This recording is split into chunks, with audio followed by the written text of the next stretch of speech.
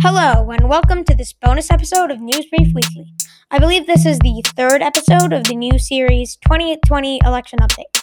In this episode, we'll talk about the fight about when to appoint a replacement for Ruth Bader Ginsburg in the Supreme Court, and we'll look at the latest polling. Introduction.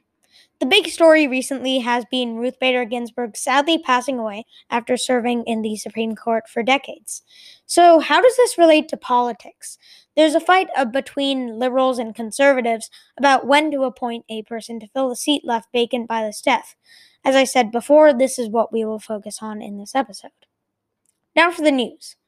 Ruth Bader Ginsburg's passing has created a fight between liberals and conservatives, mostly in the Senate, about when to appoint a person to fill Ginsburg's seat. Liberals say that the president elected in the 2020 election should be the one to appoint the next justice. This is for two reasons. One, it was Ruth Bader Ginsburg's wish for her seat to be filled by the person elected in the 2020 election. Two, they say that if the person elected in the 2020 election, whether it be Biden or Trump, is the person the people want to be in office and to make all the important decisions that come with the presidency. Conservatives, on the other hand, say that the seat should be filled as fast as possible by the current president, Donald Trump. This is a pretty partisan issue, but there are some exceptions to that. Two Republican senators, one from Maine and another from Alaska, broke from their party's stance and said that they support the opinion that the next president should appoint the person to fill RBG's seat.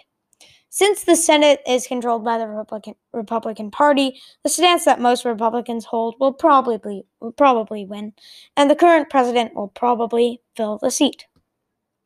Earlier, when this whole thing had just started, Democrats had their hope that they could get enough Republicans to migrate to their stance on the issue that the seat will only be able to be filled by the next president, or during Trump's second term.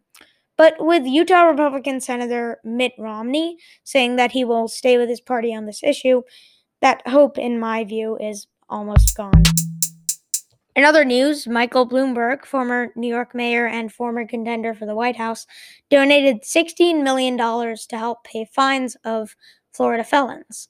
According to NBC News, this allows them to vote in 2020. Now let's check out some of the latest polling. The 538 rating says that Biden is now favored to win the election. Not slightly favored, and there's good reason for this. Biden has a 77% chance of winning the election, and Trump only has a 22% chance. There's a 1% chance that the election ends up in a tie with the House deciding the election. Now, let's look at some swing states. In North Carolina, as it has been for a long time, it's a toss-up. Biden is at 54% there, and Trump is at 46%. Between last Tuesday and this Tuesday, the day I'm writing this script, the numbers haven't changed that much. In Florida, Biden has a 60% chance of winning, with Trump at 40%. Don't say that Biden is probably going to win there yet, though, because Trump is gaining among Cuban Americans, who are a really big demographic in the Florida. The forecast has really stayed the same since last Tuesday. And finally, let's look at Pennsylvania. Biden has a 75% chance of winning that state, with Trump at only 25%. In my view, Pennsylvania is one of the most crucial swing states, along with Florida. Thanks for listening to the News Brief Weekly podcast by BNBC News. My sources are 538.com and NBCnews.com. See you next week.